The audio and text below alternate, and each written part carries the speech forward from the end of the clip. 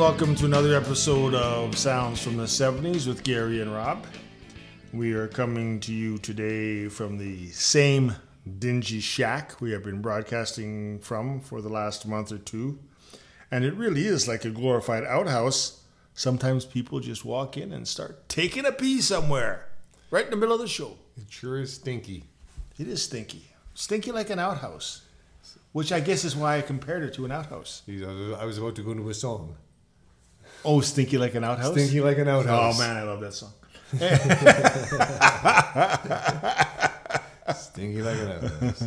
One of the great love songs of the late 1940s. Oh, baby, I love you because you're stinky like an outhouse. Anyway, we have another show where we will try and finish before the 60-minute mark. No promises, no prizes. We will just try. You know, it's difficult. The thing about it that's difficult is that we can't do it.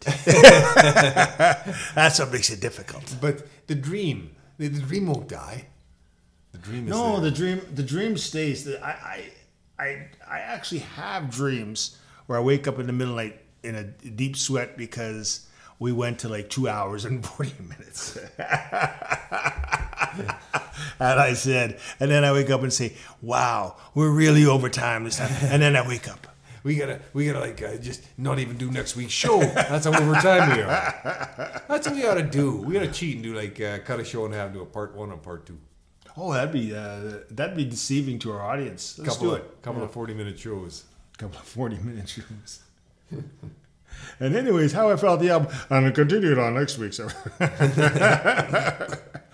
It seems that instead of getting shorter, the episodes are somehow getting longer. We're not very good at this. Now, I don't know how that happened, but I will say in our defense that the recent shows without Uptown Mike as producer have been extremely enjoyable. Yeah, we keep going so long because it makes us happy. Yeah, and just knowing that Mike cannot disrupt our taping at any time with his idiocy. No Mike for us. Brings me immeasurable joy. Immeasurable joy. I think that's just a lack of grief. You know what's funny is that when we first had the concept of the show, we were going to go do 2 albums a show. I think I might have said this earlier in a way earlier broadcast that our original plan was, and we did do a couple of test shows with 2 albums a show. And what did we learn? Oh, it didn't work. It It didn't work. As you can see now, we're doing 1 album a show. It's I mean, the shows work, but they're long. Can you imagine 2 albums a show? Can you imagine? Plus, we had 2 albums a show and segments. We would have a marathon every week, 3-hour show. Oh, I can do the math. Okay. The math says twice as long. Two times. Who is this long. Matt you talk about? He speaks in maths. You know, sometimes I set you up with something, and then you just blow it. You just... You know, it's kind of my way of I'm dropping the ball. Here, I'm kicking it back to you. It's your way of dropping the ball. Don't kick the ball. It's baseball. That's why Rob always got picked last at all sports. Usually by the team that You formed. I'm the captain. I pick me. And I picked me last. Winning's not important. Today's album, I guess we should get back to the show. The show. Yes, today's That's why we're album here. we are reviewing is the debut album from Steely Dan called Can't Buy a Thrill, released 50 years ago in 1972. The only album we're doing in this theme that doesn't have a self-titled album. It is actually having a title. Real title. Yeah. Huh. Makes you think, doesn't it? Little bit. Not much. Not too much. It's just it's kind of like a very trivial Bit little of postscript. trivia. Yeah. Oh, it's a hell of a show today. If you're already on the gardening show, I don't blame you. But you're gonna, you know, the good thing about having long shows is that you can like, I don't know, you can like skip like 20 minutes and then it's like, oh, they're gonna bullshit. there's the They're meat gonna of the bullshit. show. I'm gonna go to the gardening show for a while and then they can come back and it's like, yeah, I can come back at the 40-minute mark because it's still gonna be on for sure. Remember, like guys like Johnny Carson, they'd start their show with stuff that would entertain you. Not us. No, we don't do that kind of stuff. Blithering. But what I am curious about, and this is interesting, Rob, and it's interesting for an interesting point of view, is I think most of our audience would like to know what you did this last week. Oh, that's easy. I went to work again, and this time, as I recall, I worked with the fellow. He had a smell of poo about him. We can't say poo on the air. Okay, sorry. He smelled Smell of pleasant. crap. Yeah, You can say crap. Yeah, but crap doesn't work. Feces doesn't work. Poo works, We're gonna use poo. and we'll get kicked off the air for it. Just say it. I'm just joking. You know, see, that's, you know, you got a sidekick that doesn't know what the hell's going on half the time. Most of And the yes, time. it sounds like a rant because it is a rant. Because yeah, I need a sidekick. I need a monkey. Anyways, thanks for updating. Monkeys are cheaper. Thanks for updating your week, Rob. Sorry about the rant against your personality and general person. And we'll ask you next week how you're doing. And there'll be something less interesting. That's a promise, sir. Oh, I should mention, no, your brother is in town. That he is. Okay, so odds, odds and ends. All right. Now we get to the meat of the show. This is the part of the Thank show I you. enjoy. The part that has something that to say. You're the worst. You're the worst sidekick ever. Well, Hey, William B. William. So little tired tonight. Next week I'll be in fine form, but this week, by golly, I put you're a going to be in full day stinky of work. form tonight, and we're prepared. I'm prepared, and I'm prepared to cover up for all your mistakes. Of already, you made about 8. So we've only been on for 8 minutes. In the future, I'll have coffee. So odds and ends, like I said, lost time was not found again. Now this week on odds and ends, I really don't have anything. Nothing. No, I can't. It's been a quiet week on the news front. You And, always do something for odds and ends. no. Today you ought to do nothing. I don't always do something for odds and ends. There's lots of weeks I don't have anything, but at least it's a segment that comes back every week, and then I can say we don't have anything. Like today, I shouldn't say that. We don't have much. But we do. We don't have any outside news, but we do have personal news. Right. And it's not good personal news. Oh. It doesn't look like we will be ready to broadcast Sounds from the 70s on video for our 150th episode, just because, you know, It's hard. we don't get any help. We get like zero help on this show, and the help that we do get is very half-assed. No, we get people claiming to help, but the help doesn't materialize, and it's like, why would you say such a thing? I know that's the God's honest truth. Actually, probably since we formed the band in like 1985, there are people who say, "Oh, you know, we asked people for help and they don't give it, or they just take something and have it for like a month and say, "Oh yeah, we'll help you out with that." Then you have to ask them, like, "Did you do that work that we asked you to do?" No. So the story of our whole professional lives for like 40 years is like we don't get help. I want the no up front. That made me so happy. But we will be trying to get it all together very soon. It won't be like show 180th, but maybe like within up to 160. Hopefully, we're going to have to learn this by ourselves, how to put this on Spotify, which actually is the only one will carry it. So you can only watch us do the show on Spotify, even though it goes through all the channels all over the world. You can only watch us on Spotify because they're the only ones who do it. It's going to be really cool because you can watch us actually do the show, and that will be the show. And maybe we might even put... No, we're not going to put how we edit because that's bullshit. That's boring. Well, that's boring. That's boring shit. 10 minutes of Snoozeville. You heard me. Don't say we only edit for 10 minutes.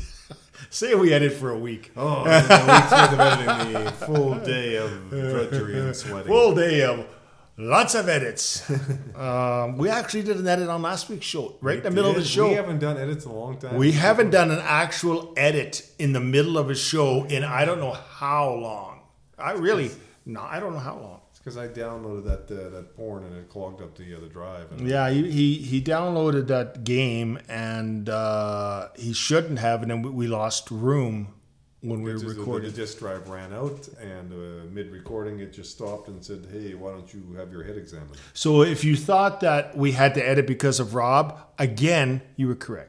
You were correct, sir. Okay. And we will figure out how to do... It's just that we have so much to do. We have another show. And that, our jabbering show is a big headache because, again, we aren't getting the help that was promised us. And so we're working on it. There's going to be some butt kicked. Not by us.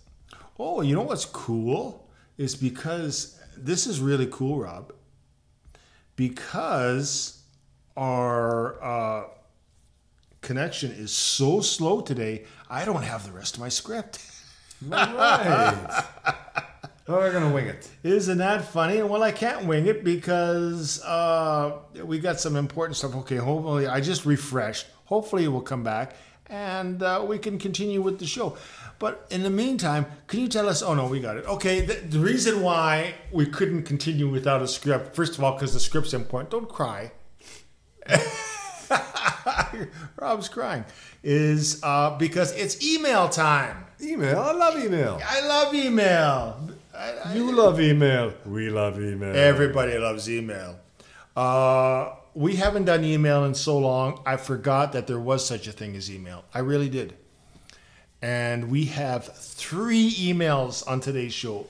If we're going to do an email show like every 4 months, you might as well have 3 emails on one show. 3 emails? That sounds very trans. That's funny. Sometimes you're so aggravating, but then you come up with something funny. It's the only reason people allow me to live.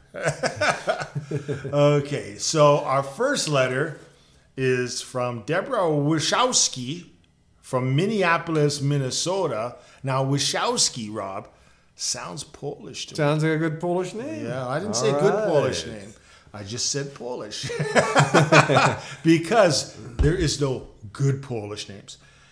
Yeah, not trying to offend any Polish people. And don't translate well to English.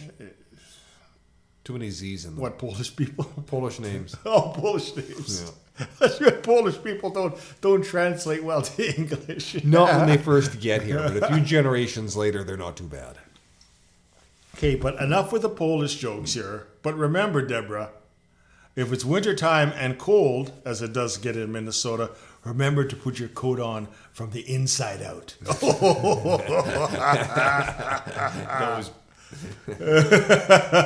Anyways, but no, Rob, seriously, no more Polish jokes. Come on. No more. That's terrible. So, remember when they were so popular? So Deborah says, I have been listening to your show almost from the beginning. Remember when Rob, excuse me for interrupting us, remember when Rob used to read the emails? Yeah, that was so long ago. Yeah, he got that taken away from him because... that guy keeps doing a job badly. You gotta stop him. Seems like every job I give you do bad. Okay, sorry for interrupting, but that's why I read the emails now. It's because Rob, he didn't put the right oomph where the oomph should be and the ink where the ink should be. I thought it was because on the topic of ink, you packed your printer in a box. And couldn't find it.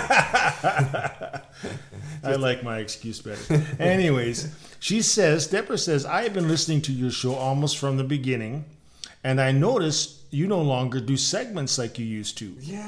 Why is this? Now, this came up in last week's show, and I had to stop Rob because I knew we were doing this email question that we I got. love segments. And that's a very good question, Deborah. And I just, before we answer this question, oh, sorry, I hit the microphone. It's okay.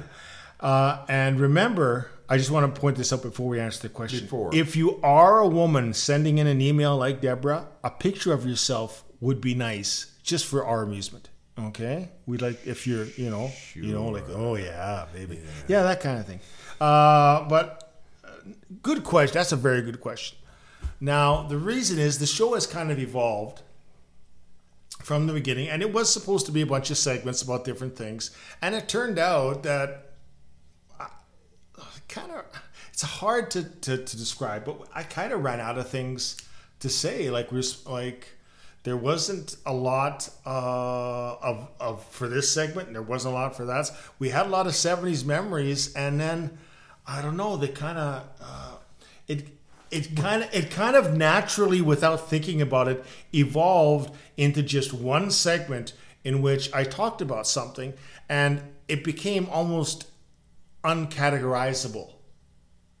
Like everything every week, it didn't really fit in at the only. And then I would rant about something, and we would do our Papa Don't Take No Mess, but that started to become almost every week. So there was no reason to do that, because I think my opinion about things happens every week in the segment, and plus the segments, they were divided, and they just didn't seem to divide anymore. They just seemed to be one big thing. And that's the reason why we don't. The only segments we have left are email and odds and ends. Odds and ends. I can't think of any others. That's about it. And of course the reviews, but that's the reason for the show, is the record reviews. So we still do have the segment, but we don't title it anymore because they're all kind of the same now. And we just talk about the 70s, whether it's music or movies or whatever. So it was getting harder to categorize them because they all seemed to start as it evolved to be one thing. That's why we don't have segments in the middle anymore, as far as titled is concerned. Wow. Pretty deep answer, eh? Segments exist, but they do not exist. They do. Yeah, that's actually a good point. Really? Segments exist, but they don't exist with a name. They are nameless like orphans. If that were something that had a physical property, I'd call it metaphysics, but I can't. So now, basically, it's just segment, because odds and ends was meant to be a non-segment where we talked about things that didn't belong in the middle segment. They were just corrections that we may have made to episodes, or little tidbits that didn't belong in a huge segment. Then after odds and ends, we do the one segment, and there you go. So the segment is the one like this. Email is an actual segment because this is what we're doing today. You understand? Sure, yeah, I do. That was so. If I have to explain it again, and all these people have to listen to it, the segment is the segment, and it has no title. It's just what I come up with that week, right? And yeah, that's it. And it just we kind of incorporate everything into that segment. We give our opinions and blah blah blah. So there's no reason to give it names anymore because it just worked out that way naturally. It just evolved into where it just became a segment, the middle section of the show. Jeez, that pisses me off, this whole thing. I actually like that. I actually like the letter at the beginning, but then when I had to explain it, and I got this dumb look from Rob, it's just like, fuck, I don't like the question anymore. You know what? What was her name? Oh, Deborah. Deborah, I didn't like your question anymore. I did it at the beginning. We're going to give you a T-shirt, but we're not going to give it to you anymore. I'm sorry. I spoiled it. Sorry. Rob's dumb look spoiled it for everyone. His quizzical look of what are you talking about spoiled it for everyone. No, I had a good comeback to make there. We will not have segments other than the ones we have every week. Not every week. We have email, which is not every week. The only segments we have, email, and odds and ends. That's it. And the album. And the album and the unnamed segment, which is what we want to talk about. And sometimes we won't even have that. If odds and ends runs long, we go right to the review. It gives me more freedom because it seems like everybody wanted a segment in there. Sometimes I have a segment, sometimes I don't. Oh, we do have our my top 30 songs of all time as a segment. Which we're at 25, aren't we? We only have 26? like two more episodes of that, and then we're done. So no reason to even bring that We up. shall savor it. We shall savor it. Coming up, actually, in the next 2 episodes, we take a week off. Well, we don't, but we don't, but we do. But we do. Don't ask why. And then when we come back with a new theme, I will be finishing that off with the first 2 episodes when we come back. And then we won't have that segment anymore. Anyways, we talked about this for way too long. Yeah, there's like, why does this show go long? I don't get it. We got 2 more letters. All right, let's do those 2 more Okay. letters, and let's give them one-word answers. Don't dictate the show. I just want to know. I got everything set up in a script. Don't change things. Okay, so you're not along for the ride. Then. Next letter is from Brad. Just Brad. There's no last name. Just Brad. He's smart. He's pretty smart. From Calgary, Alberta, Canada. Now, Brad, which sounds like a preppy name, like, hey, Brad, I heard Buffy won't go to the spring dance with you because she thinks you're uncouth. That kind of Brad. Yeah, you know what I mean? He's going to get beat up by Spike. Ooh, Spike, because there's when you go to university, there's always a Spike. There's a like, Spike, I don't like Brad because he's like a preppy. Hey, I'm going to fight someone. Oh, a guy named Brad. Oh, he's just asking for it by being named Brad. Yeah, Brad seems like a name that if you have it, you're in trouble right from the beginning because people don't like you just because your name is Brad and they think you're like a pompous ass. What I recommend is spell it backwards. Darb? Oh, Darb. Don't throw me off. Okay, anyways, Brad, after we've made fun of your name, we make fun of everybody's name, so fuck off, Brad. Who do you think you are, preppy? Anyway, Brad says, hey guys, sometimes when I listen to this show, I want to hit Rob right in the mouth with a 2x4. Oh, wow. And I mean really hard. I didn't read this one before. That's funny. And I mean really hard. I'm gonna repeat that because that's like the first time I read that. And that's funny. I'm gonna read this again. Okay. So Brad says, hey guys, sometimes when I listen to the show, I want to hit Rob right in the mouth with a 2x4. And I mean really hard. I love this, Brad. Brad's not a preppy no more. Don't you dare call Brad a preppy. Brad is my friend. Brad, what you're feeling extends outside the show. Now, to clarify, that's more of a statement that Brad made than a question. In fact, it is a statement. I'm pretty sure of it. It's a statement. But I love it. It just shows the passion these people have for our shows. And Brad, if you do come across Rob one day and you have a 2x4 in your hand, I don't know why you would have a 2x4 in your hand, but if you did, I would not hold it against you if you hit him really hard a couple of times. I put in a couple of times because I think if you're going to hit a guy, you should not just do it and then leave. Hit him a couple of times, make sure he's really hurting, and then leave. In for a penny, in for a pound. Any comments about Brad hatred of you? Natural. We get more than enough emails about people wanting to hurt Robin. Actually, don't. But if you feel like that, that's great. But we don't want people to actually hurt you. Well, I do. I guess not. But if it hurts you to the point where you're in a hospital, I would feel bad because I'd have to find somebody to fill in for the show. monkey. Yeah, and but it just hurts you like, oh man, I'm all black and blue because Brad hit me with a 2x4. Now that would be funny to me. No, I'm just kidding. I joined Fight Club. Oh, I shouldn't be talking about that. That's me. Oh, fuck. Okay. I understand why Brad wants to do the hitting. Yeah. When you say things like that. Yeah. I do so encourage it. So our final email. I was just wondering if you didn't have any comments about. You really I just thought that maybe you had something negative to say about Brad, but you were just kind of left it. You just kind of like, okay, man. No, I'm with him. All right. Okay. Final email is from Richard. or Dick, Dig. who is from Dublin, Ireland. I don't think they use Dick in Dublin, Ireland. I don't know. But we're going to use Dick. They used to use Richard. Hey, Richard. I don't know if that's Irish. Hold on. Do you in real life, have you known any Dicks in your lifetime? I know. Richard Nixon, I didn't know him. Yeah, I think I've known a few Richards, but I haven't known any Dicks. Richard Burton, who was known as Dick. I didn't know him either. Old Dick Burton. Dick Burton. Sounds like old Jack Burton. Can you do... I can't remember the Irish. I'm Irish and I can't remember the accent. Can you do the accent? Only if I get offended. Oh, the pot of gold. See, I can only do it if I'm a Oh, leprechaun. you don't like the Irish then? Okay. Yeah. Kick your ass then. Oh, you don't call me Richard.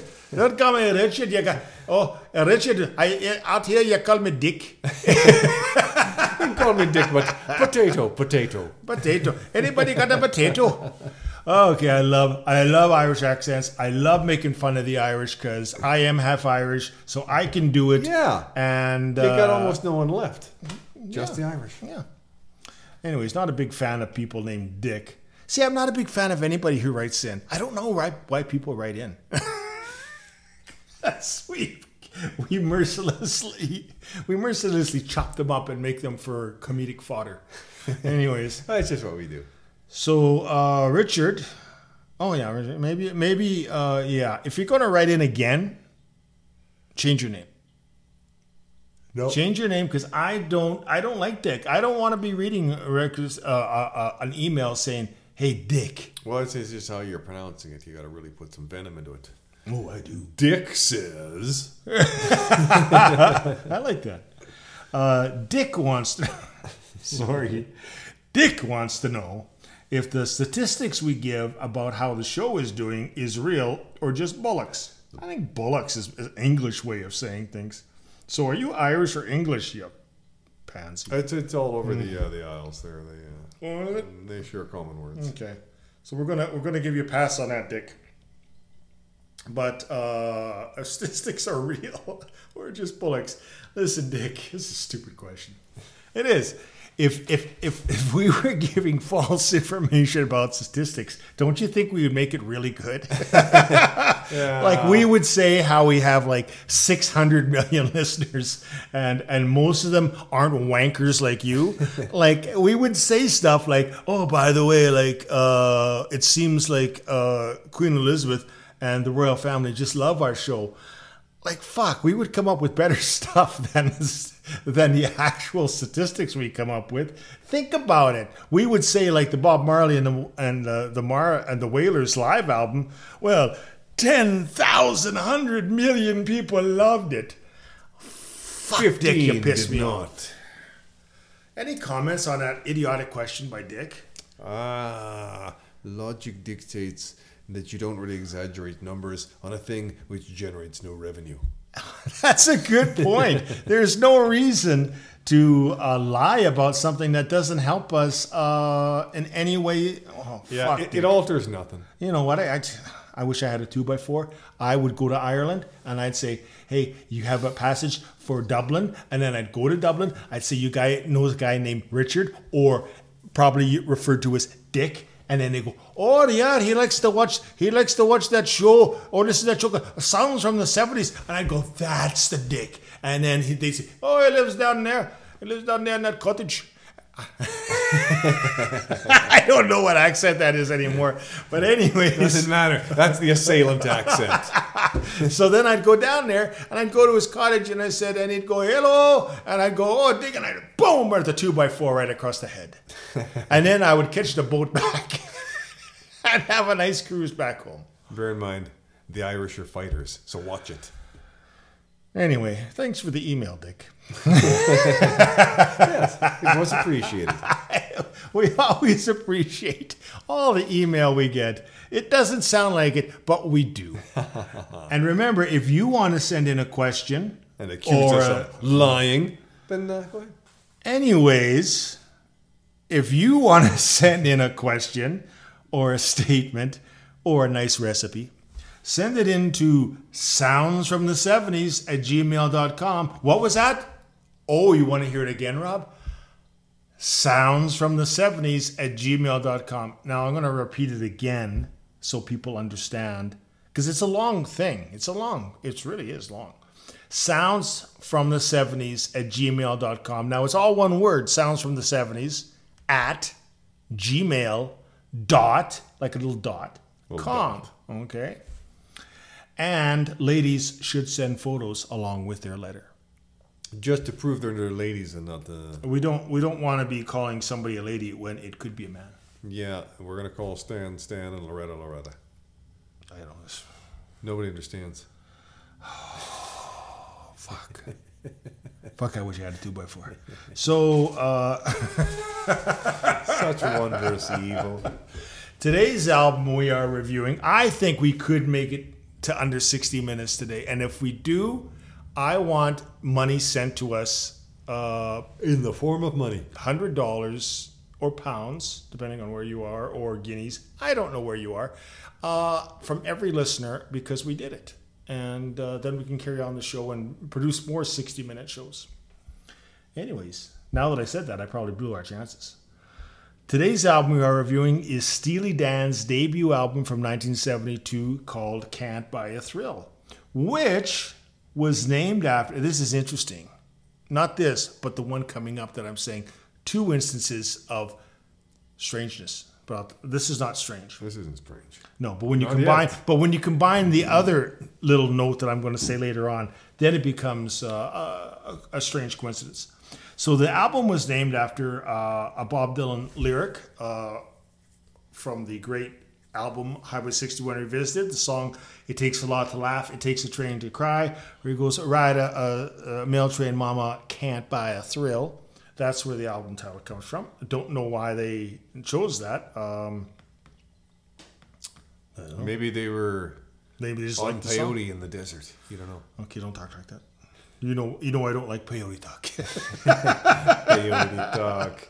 Not since that trip, man. Now, we got one of the most interesting bands. There's, again, the 70s were such a cool time because there's so many bands that, I don't know, they're just one and only. You know what I mean? Their history, the way they operate, it's just it only happens in the 70s. It just doesn't happen. So the brain trust of Steely Dan, of course, is Walter Becker and Donald Fagen, who met in 1967 at Bard College in New York, not New York City, but New York State. And they kind of got together and decided they began playing in local groups. One of the groups, this is interesting, Rob. One of the groups that they played in had Chevy Chase on drums.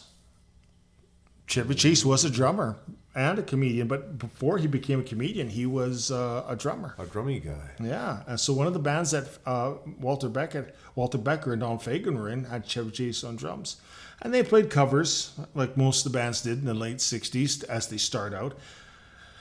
And when they kind of graduated in the late 60s, the two moved to Brooklyn and tried to sell their tunes. They tried to become songwriters.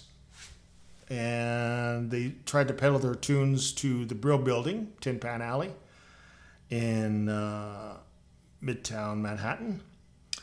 And they did get work on a soundtrack. They did the soundtrack for a low-budget film featuring Richard Pryor and Robert Downey Sr. Ooh. Called "You've Got to Walk It Like You Talk It or You'll Lose That Beat." It's still available, I think, that album on CD. Very hard to find on album, but it is available on CD, which is just a Becker and Fagen album. And they admit that they did that just for the money. They did it just for the money because they're starving, and it's probably not worth purchasing. I haven't heard it, but it's probably, not worth purchasing. Anyways, they worked from that time until from 1968 till 71. They worked on a bunch of demos, and then Donald Fagen plays keyboards and piano and all that stuff, and Walter Becker is very famous for playing bass on the early records, guitars on later records, and so they got a deal with I can't remember what ABC Records. Yeah, with ABC Records. So that's kind of like the background of it. What happened after that is actually the interesting point, which is Steely Dan were a band. They were a band of like 5 people or whatever with Becker and Fagan. And then they got the great, one of the best guitarists ever, the Skunk, Jeff Skunk Baxter. Everybody knows Jeff Skunk Baxter. Sits in the chair and plays. I knew him as soon as I saw the mustache. Yeah, and the mustache has one of the most famous mustaches in rock and roll history. Also, he had guitarist Denny Dias. He plays an instrument, a sound I really can't stand. It's one of the sounds I just can't stand. It's the guitar sitar, which I just hate. But he plays that on Do It Again. Drummer Jim Hodder, who sings on this album. Yes, I forgot for the moment. The Cruisin' song. And singer David Palmer. Yes, they actually had a singer. So they actually had a band. And if you're not familiar with Steely Dan, you're wondering, well, that's what's so different about having a band. Deal. Yeah, well, you'll find out that it is a big deal because they used the band for touring purposes, but they didn't like to tour. And they weren't big on doing appearances of any kind. They just wanted to do music, and all that kind of other stuff was shit. So they got this band together, and after this album was released, Can't Buy a Thrill, they did, and it's famous because I think I saw these. I think they're still on YouTube. They did the Midnight Special with that band, and they did American Bandstand. And I think that's the only TV appearances they ever did. And then they toured for this one. They toured for their next album, Countdown to Ecstasy. I don't know if they toured for the one album, that Pretzel Logic, but that was it. They just didn't like touring. Becker and Fagan did not like touring. So he told them, since Becker and Fagan were the brains of the band, he said, listen, you guys can stay on as background musicians for some songs on the record if you want, but Steely Dan from now on is going to be Becker and Fagan. And so when the guys heard this, most of them quit for other jobs because they know they're only going to be used for a month or so every year to record songs, and then not an attractive offer. Not an attractive offer. Plus, they were bringing in other musicians. They would only play on 2 or 3 songs for an album, because now Becker and Fagan had a choice of whatever musicians they wanted to, because they were now Steely Dan. Not really a band, but a name, if you know what I mean. Becker and Fagan were now Steely Dan. And that's how they pretty much went throughout their whole career. Now, they went and had an album every year up until 1980. It took 3 years to make Gaucho, which was their last album before they broke up for about 20 years and then got back together again. That's a whole other story. We're going to do another Steely Dan album later on, and we'll go into that a little bit more about the later Steely Dan. That's if the show lasts another 3 or 4 years, which I think it will. Probably will. Because that's up to us, unless we get bored or Rob pisses me off to the point I kill him, which could happen. Could get hit by a bus. Or could get hit by a bus. If it's me, then the show's over. If it's Rob, I get a monkey. Monkey. Monkey. So anyways, I find that interesting. And just the music of Steely Dan, the lyrics, they're a very cynical pair. And they're they use very elliptical lyrics that you don't quite understand. Yes. You can, and it became more evident after that. This album is actually very commercial compared to what they were going to be doing, even lyrically, even though it is very cryptic. In this album, it would become more cryptic as it came on, more of a jazzy influence later on. But their albums are one of the few albums or catalogs that you will see up until Gaucho, when they broke up for 20 years. Seems like every band from the 70s broke up and got to get back together at some point, whether it was 5 years later or 25 years later. Yeah, they just had to stop being sick of one another. Yeah, exactly. Or feel that the juice is ready again.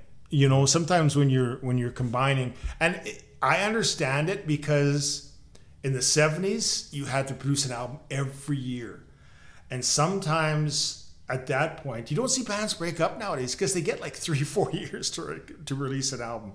But back then you had to release an album every year, and it must be very difficult. They had very high standards, as you can tell by listening to Can't Buy a Thrill. Everything had to be perfect. Every note had to be perfect, and those exacting standards made them, I think, say, you know what, we need a break. I want to work on stuff where, and Donald Fagen made a couple of extremely good solo albums, as is Walter Becker made his own solo albums. But to get back, Steely Dan was this has to be said, because this is something important about the history of Steely Dan, is that Steely Dan was loved by critics, and they sold a lot of records, but they were loved by critics. And if you look in the AllMusic site, almost all their records up to Gaucho get like 5 stars. It's amazing how every album from Countdown to Ecstasy, which is this album, to Asia, got like 5 stars. It's like, 5 stars, 5 stars, 5 stars. Such a critically acclaimed album. The critics loved them. Fans loved them. But when we were growing up, or at least when I was listening to music in the late 70s, I remember when I first started listening to music, Asia was released. And Asia was a huge album. But Steely Dan was not a popular album for young people. Steely Dan they eventually became known as kind of a yuppie band, because their music was very intellectual. Their music wasn't hard rock. It was more like jazzy pop. And you just know that you listen to Steely Dan as a kid. You listen to other stuff. And what I think the best thing of Steely Dan's music is that it was your older brother's albums. It was your older brother who was 27, 28. He would buy the Steely Dan albums. And I'm just saying that it's not a shot. It's just that it was kind of a yuppie band, Yeah, I don't remember them any big Steely Dan fans around school. No, that's what I'm talking about. There was no Steely Dan fans in junior high. There was no Steely Dan fans in high school, like none. And yet they were a very popular band. And yet this wasn't their clientele. And it's strange, because almost every rock band, they're striving for the 17 to 22 year old or whatever. And Steely Dan, their group, the ones that they sold records to, were the ones that had jobs and had lots of money and liked to listen to that when they were driving to work and stuff, and to critics, and that's why, they're very, very peculiar band. And how they fit in, how they work. They were very tongue-in-cheek about things, about their lyrics, and didn't take things too seriously, yet they took their music very seriously. Very unique band. I find that all through the 70s. More so than the 60s and the 80s is how unique bands were. We just talked about that last week with Roxy Music. It is, just how unique these bands were one in a million. Yeah. Really, you don't see bands at all like Steely Dan, musically or just the way they operate. It's just 70s were open to everything. As long as you produced music that people liked or sold, then you could pretty much do what you wanted. Yeah, they were an album sales band, and yeah, and yet they had singles that were popular on the radio from every album. Yeah, and that's the thing that's amazing, is that they were a meticulous. We're making an album, but you can you can look at their albums and you go, oh, that song's on there, and look at the next, oh, that song's on there, and that's what's amazing about them. And whether you like them or hate them, they were just a lot of musicians also to love them. The few songs I've played of theirs have been very fun to play. Yes. I guess the point I'm making is this is also a band that didn't tour. They did two. This is a band that wasn't on TV, which wasn't too unusual in the 70s, because a lot of bands refused to go on TV, but they never went on TV. Other than promoting Can't Buy a Thrill, they didn't promote anything after that. They didn't promote anything. And they didn't tour after a couple of albums. Never toured. They just disliked it. I remember why they disliked touring. but I can't remember. It was a long time ago, and I had trouble finding it when I was looking it up. So whatever. They didn't like it. They just didn't like it. They don't need a reason. And it's funny. It's ironic that when they got back together, Walter Becker unfortunately passed away a couple of years ago. But Donald Fagen still tours as Steely Dan in memory of Walter Becker. But when they got back together in 2000 and they recorded a couple of albums, it was almost around touring. They almost went constantly on tour all the time. And this was from a band who disliked touring, like when they were at their apex in the 70s.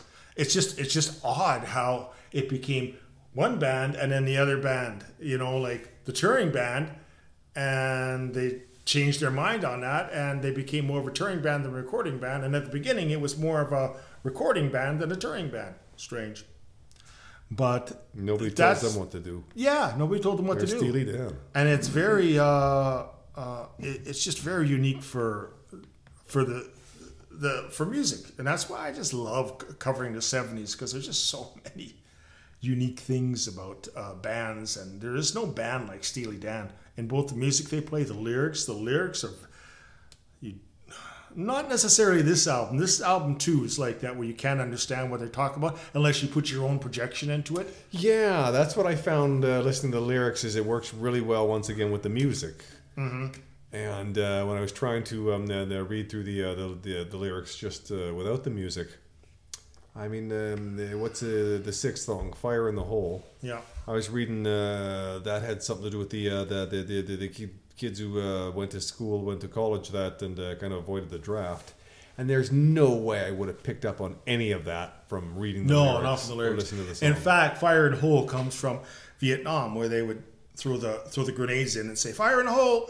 Yeah, and who knows that nowadays? And who knows that nowadays? And actually doesn't really sync with what's going on, but they know what they're talking about. And the point is they know what they're talking about, which it means they're not talking gibberish, all right? Yeah, which a lot of bands do. still- We were talking about a couple weeks ago about how Blue Oyster Cult in their early days, not their first album, but before they were Blue Oyster Cult, wrote songs that were just gibberish and didn't mean anything.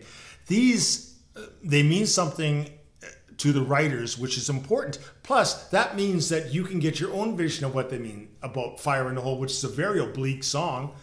It could mean anything, but that's great because you can project what you think that song means. Some of them are more clear cut. And they sing it with such conviction that it draws you in. It makes you think. He's singing about something, even if you can't figure it out, you still get a meaning out of it. That's so true. You can get any meaning out of it you want. And Donald Fagen may not be your typical great singer, but he's a great singer because he sings his own songs extremely well. He knows the words. He's passionate about it. And it just shows you that in this particular album, they really wanted to be accepted commercially because they got a singer, which they'd never had after that. Donald Fagen sang every song after this album, and they did make some concessions to be a commercial band, and they thought about that. They became more or less concerned about that after this album, but also they did because every album had hit singles on it. So they wanted to be accepted, but on their own terms. That kind of makes sense. I don't know. I have to admit, I listened to this album. I kind of grew up with Steely Dan in the latter half. I remember Asia being big, and I kind of liked the songs. Never bought the albums. They were always like... Asia. They seemed a little bit... They just had this attitude towards young kids, and I was one of the young kids, even younger than like 16 or 17, that they just seemed to be on a higher level, and they seemed to be talking down. They were really meant for people that were a little bit more mature than the 17 and 18, like I wasn't even 17 and 18. Yeah, the subject matter, you could tell it wasn't boy meets girl. Yeah, that's what I mean. Yeah, intellectual. Yeah. It was definitely about things that adults had encountered a lot more than teenagers or kids in their early 20s. And surprisingly, a little bit softer than I would imagine Steely Dan would be. Like some of this borders on soft rock, which is not my forte. but it's not MOR soft rock. It's just kind of like that's the way the song kind of turned out. But it just kind of gives more of a laid back feel to it than maybe it should. So I have to admit, there's not one weak song on this album, but it also didn't blow me out of the water like I thought it might. It was kind of like, this is a really good album, and do I have to listen to it again? I'll listen to it again, but I'm not excited about it. And then, I got to listen to it again. I should listen to it again and give it another listen and see how I feel about it, which I did last night. And I was going, okay, I really like this, but it didn't blow me out of the water. Steely Dan's music personally is very attractive to me, but it never blows me out of the water. It doesn't do like a Roxy Music does to me or something. It's just like, that's nice and pleasant. And I found this album nice and pleasant. And I do love the lyrics because they are smart, which always attracts me. Yes, even if you can't pick out the meaning, you know that they're about something. Yes, and they're not stupid, right? Yep. They're not like I Love You or Muskrat Love or something like that. A song like Muskrat Love. They're very smart songs and intellectual. And so I like a lot of parts of Steely Dan, which I'm including this album. And then there's some parts that, I don't know, just don't grab me. They're there and I like it, but I go, okay. You know how you just say, that's nice, okay. Yeah, I mean, the music kind of attracted me, but the songs, some of them on the second side, I just got lost. And yeah, there's a song on here.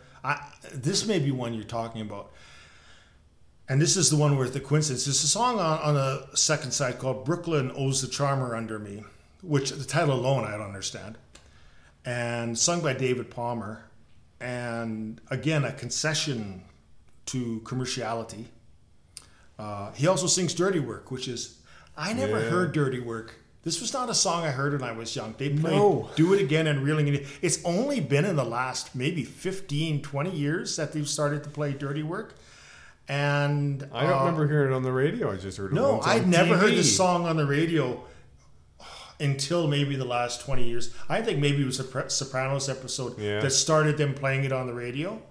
And I used to listen to the radio hours and hours a day when I was small and learning music. That was the first time I heard it. It was on the TV episode, and I knew it was Steely Dan. I was like, fuck, that's a song I haven't heard. See, did you? Because it's funny, because it has David Palmer singing.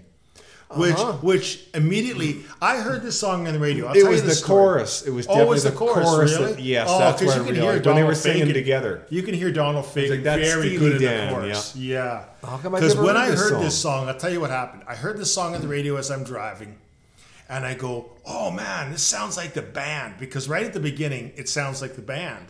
And I'm going, but I know all the music of the band, so I know it's not them, but that sounds so cool because it sounds just like them. And then it goes into the lyrics, and then it's got this guy singing really nice. I'm going, I don't know who this is. And then it kind of sounded like Steely Dan in the chorus, but I wasn't. Yeah, I'm driving, so I'm not paying attention as much as if you're listening. Really hard. You can't give an intent listen. Right, and so I'm going, that's a really cool song. And then the guy says, "Oh, that's Steely Dan and song called Dirty Work." And I'm going, Steely Dan? Wow, that doesn't sound like Steely Dan. And there was a couple of reasons. It was kind of, they actually didn't want that song on the album. Wow. I think it was a little bit too commercial. I think it was a little bit unlike Becker and Fagen. And they didn't want the song on the album for that reason. And then when David Palmer sang it, the record company insisted that song was on the album. So they said, okay. And it turned out that they still perform it to this day. Donald Fagen still performs that song, because I guess people want to hear it, but it's amazing that I could hear a whole Steely Dan song and not know it's there. Yeah, because they definitely have that distinctive sound. Yeah, they do. It's partially in his voice, but it's also in the musicianship. Not too many bands are that good. The musicianship is top notch. This is a flawless record as far as if there was any bad notes, it was taken out. This is a very slick production. Very mellow at some points. That's the point that kind of didn't catch me, was the mellowness of it in some points.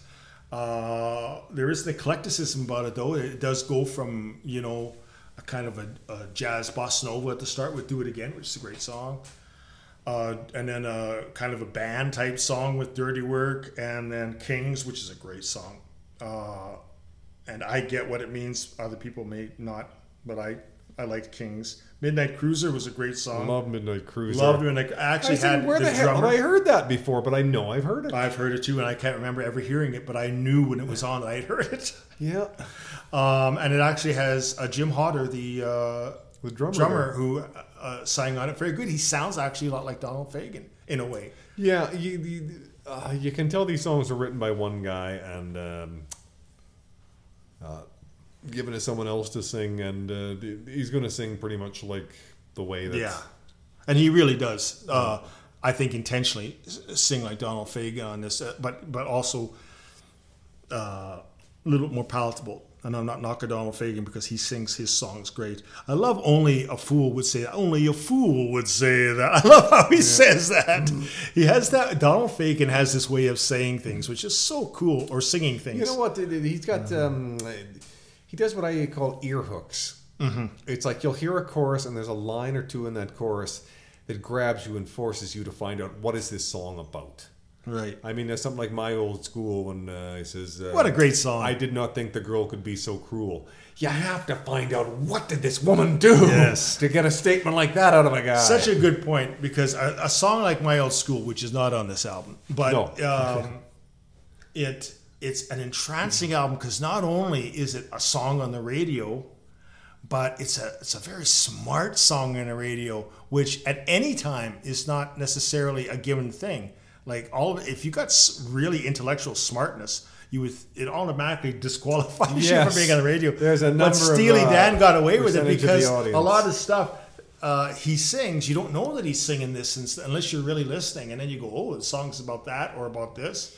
And that's a good example of getting caught. He knows how to sing songs to make it catchy, and yet he knows how to use his lyrics in a almost sometimes a very harsh put down way, but you don't notice it because it's so damn catchy. And once you listen to that and you realize what the meat of the song is about. Yeah, exactly. That's when we get to the second side, and we just got the amazing Reeling in the Years, which has one of the, and this is acknowledged, one of the greatest guitar parts ever.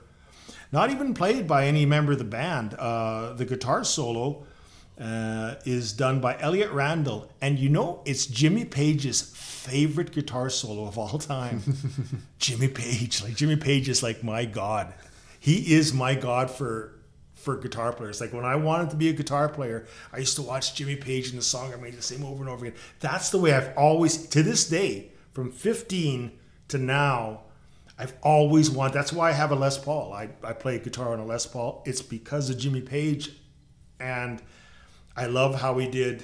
I'm not supposed to go off on a Jimmy Page because we're not talking about Jimmy Page, but I just want to say, for Jimmy Page, who I think is an amazing guitar player because he could play rhythm and lead flawlessly. He'd switch back and forth. And I love that because that's what I wanted to do, and I didn't have the talent, but I learned a lot about rhythm guitar from him because he concentrates so much on rhythm guitar. So when you got a guy like Jimmy Page, who has probably, if you have the top 100 solos of all time, a lot of his solos are going to be on there. This is not a slouch. This is one of the greatest guitarists ever. Yeah.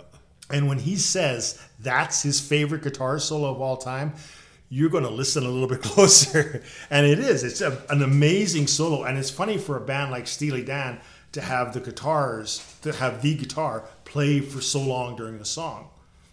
And it's just a kicking song. And I love it. Okay, I got to go through this, Rob. I got to do this real quick because I love these lyrics, and I always have. But when you actually see them, and I love this lyric, and he sings it so. Donald Fagen sings it so fast, but he also sings it with such conviction, where he says, You've been telling me you're a genius since you were 17. And he sings it that fast, but you get it. Like, it just hits you. When you were 17, and all the time I've known you, I still don't know what you mean. That's the other thing, is you can understand him. He's a singer who enunciates really well. Enunciates, like, he wants so to that you hear every word. Yes, he doesn't want to slur or blur anything. The weekend at the college didn't turn out like you planned. The things that pass for knowledge I can't understand. What a great verse.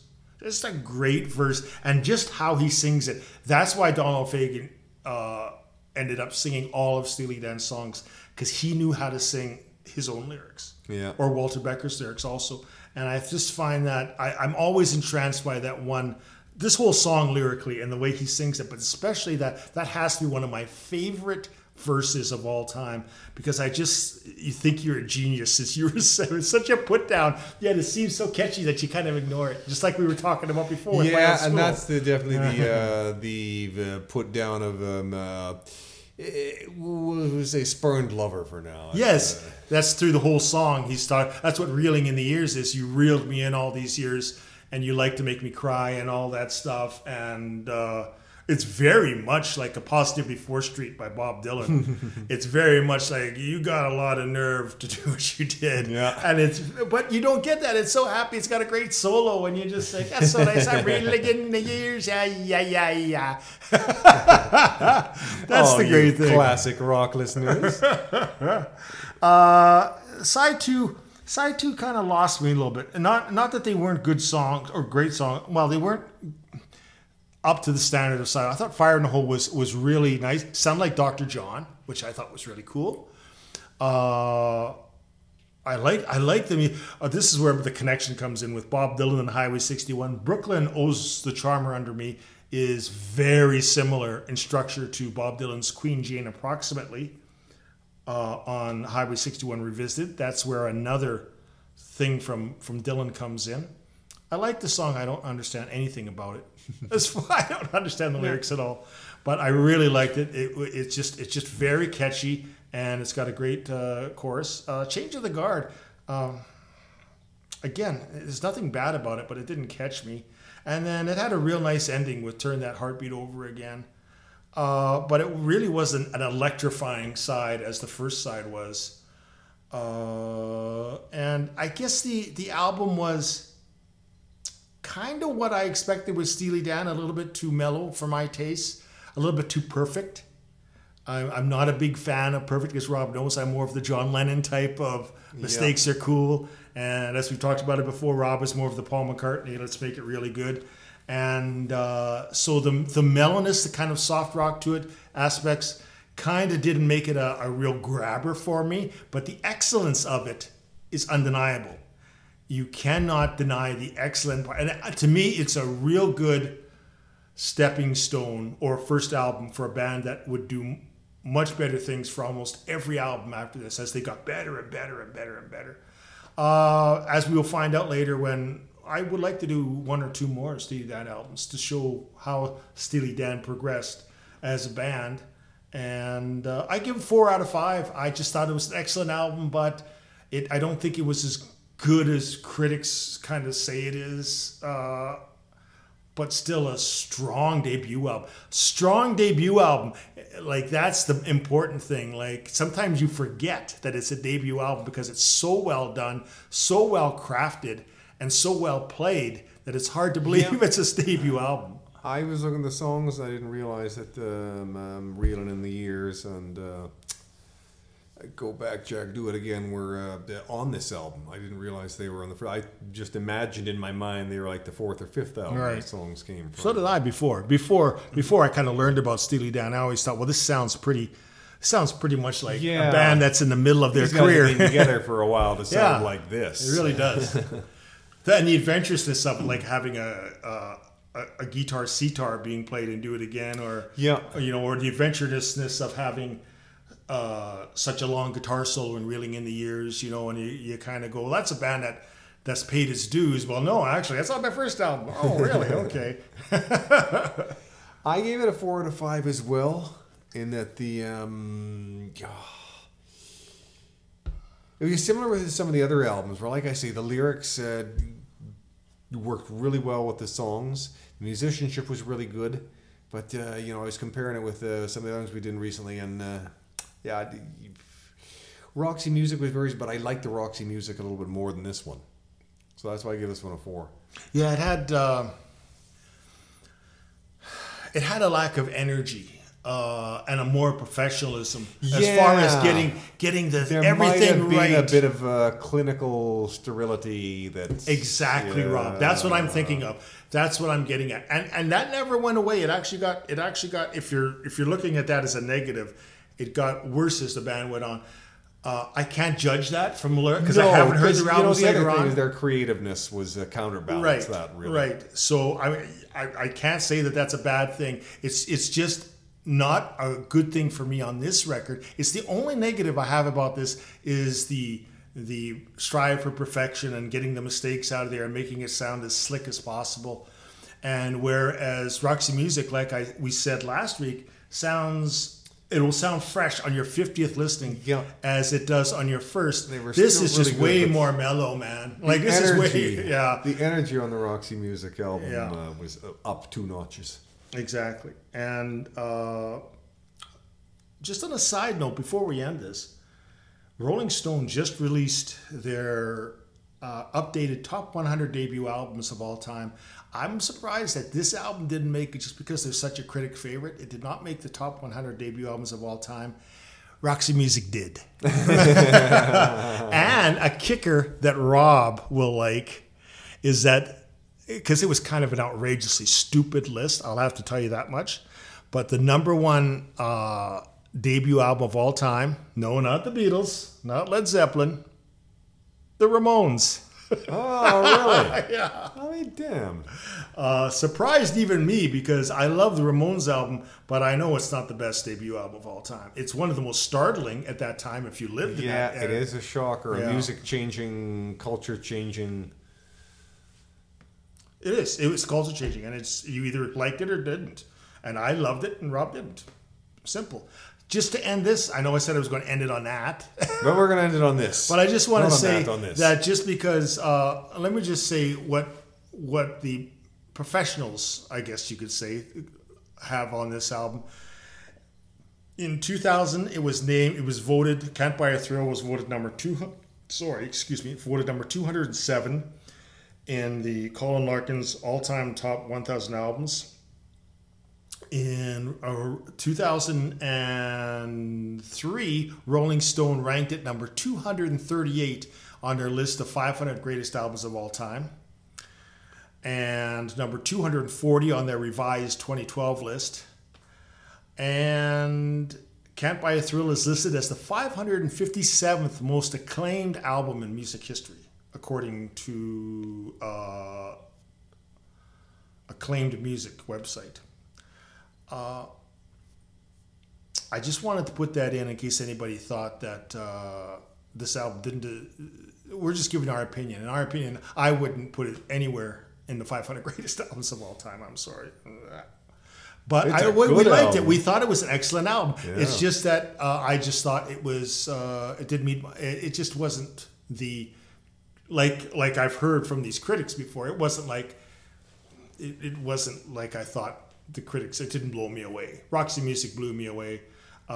This album was very enjoyable. Excellent album. It was nicely done. Good. Enjoyed listening to it, and I was a little disappointed. I only got 3 or 4 listens, and I was like, I want more. Yeah, very enjoyable album. An album that you really want to put on once, twice, at a time to get. Oh, I like to hear that album again, but it just didn't get to that excellent or classic mode that I was expecting that it would be. So there's nothing wrong with 4 stars. 4 stars is an excellent album. It's just not excellent plus, and it's not classic in our view, anyways. Yeah. So, anything more you wanted to say? Did you want to say anything that was any song on here or 2 songs or 3 songs that you thought that was really kind of like I didn't like? Not really. Just getting into the second side there. The last 3 or 4 songs. That was the weak part of the album for me. Yeah, it's funny. Yeah, we totally agree on that. After the first 6 songs, first 5 songs on the first album, Reeling in the Years, that the album did take kind of like we ran out of gas mode for the last 4 songs. It's funny, we both agree on that very, very heartily, but technically no bad songs. It's just that it just kind of ran out of steam. It wasn't as strong. If those 4 songs at the end were as strong as the first 6, this would be a 4.5 to 5-star record. But they just weren't. But they were still good songs. That's what we're saying. Okay. Hey, we made it through with all the wonky computer stuff we had to go through today. That's the show for today. Now, remember, next week, we will not be putting up a show. We'll be putting up a show in 2 weeks' time. We still will be working, in case you're wondering. We're not taking the week off. Yeah, we've already taken a few weeks off. For you other bastards! reasons. We will be working. Sorry, I shouldn't call our listeners bastards. Well, it's better than when you used to finish your sentences with "you pricks." I still wish I would go back to those days. You pricks. And I'll have another serving of potatoes and ham, you pricks. So in 2 weeks' time, we will have a new theme and a new album to review.